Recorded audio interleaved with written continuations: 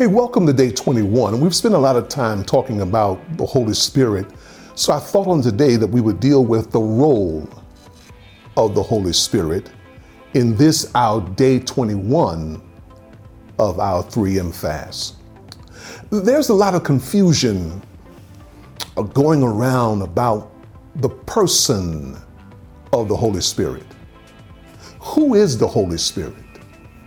The simplest answer is the Holy Spirit is God.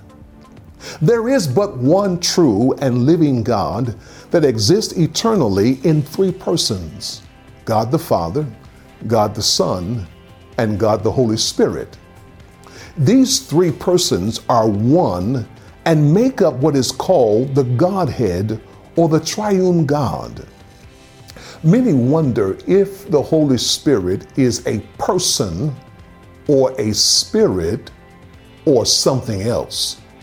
The Holy Spirit is a personal being. He's not an it. In scriptures, the Holy Spirit is generally referred to as He. And let me just say this to you. He has a mind, He has emotions, and He has a will. He also possesses the same attributes as God, which is seen throughout the scriptures. The Holy Spirit knows you and I thoroughly and knows the depth of God, as stated in 1 Corinthians chapter 2, verse 10. The Holy Spirit is saddened by our sinful actions, according to Ephesians chapter 4, verse 30. But also the Holy Spirit is truly the comforter and counselor whom Jesus promised He would be, as recorded in John chapter 14, verses 16 and verse 26.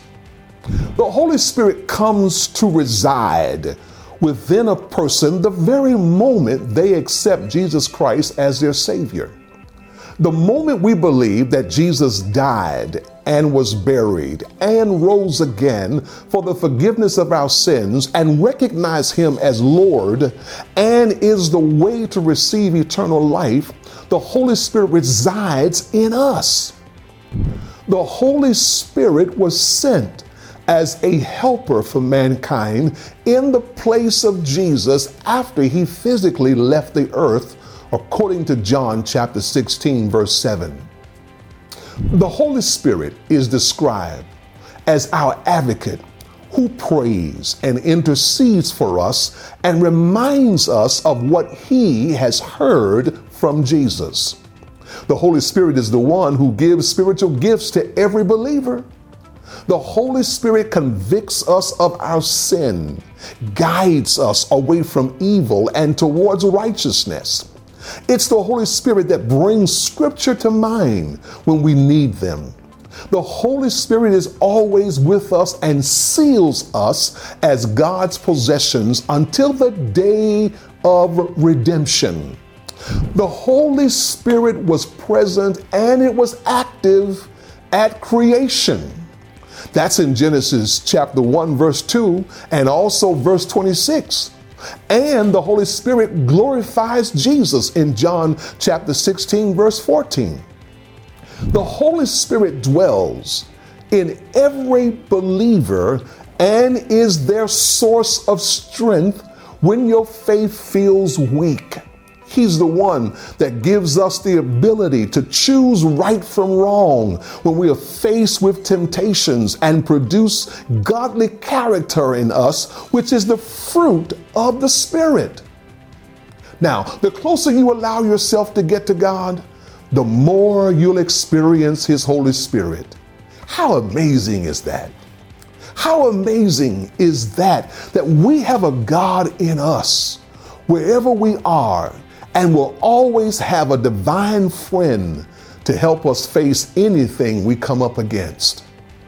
The Holy Spirit is a precious gift to every believer, and He's the one who should be treated the same as we treat God the Father, or even as we treat Jesus the Christ. The Holy Spirit is equal with them, but unique in the role that He plays in our lives.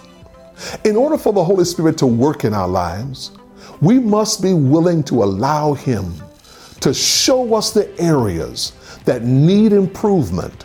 And once we do that, we're even closer to being transformed into his image. Hey, thank you for your time. God bless you.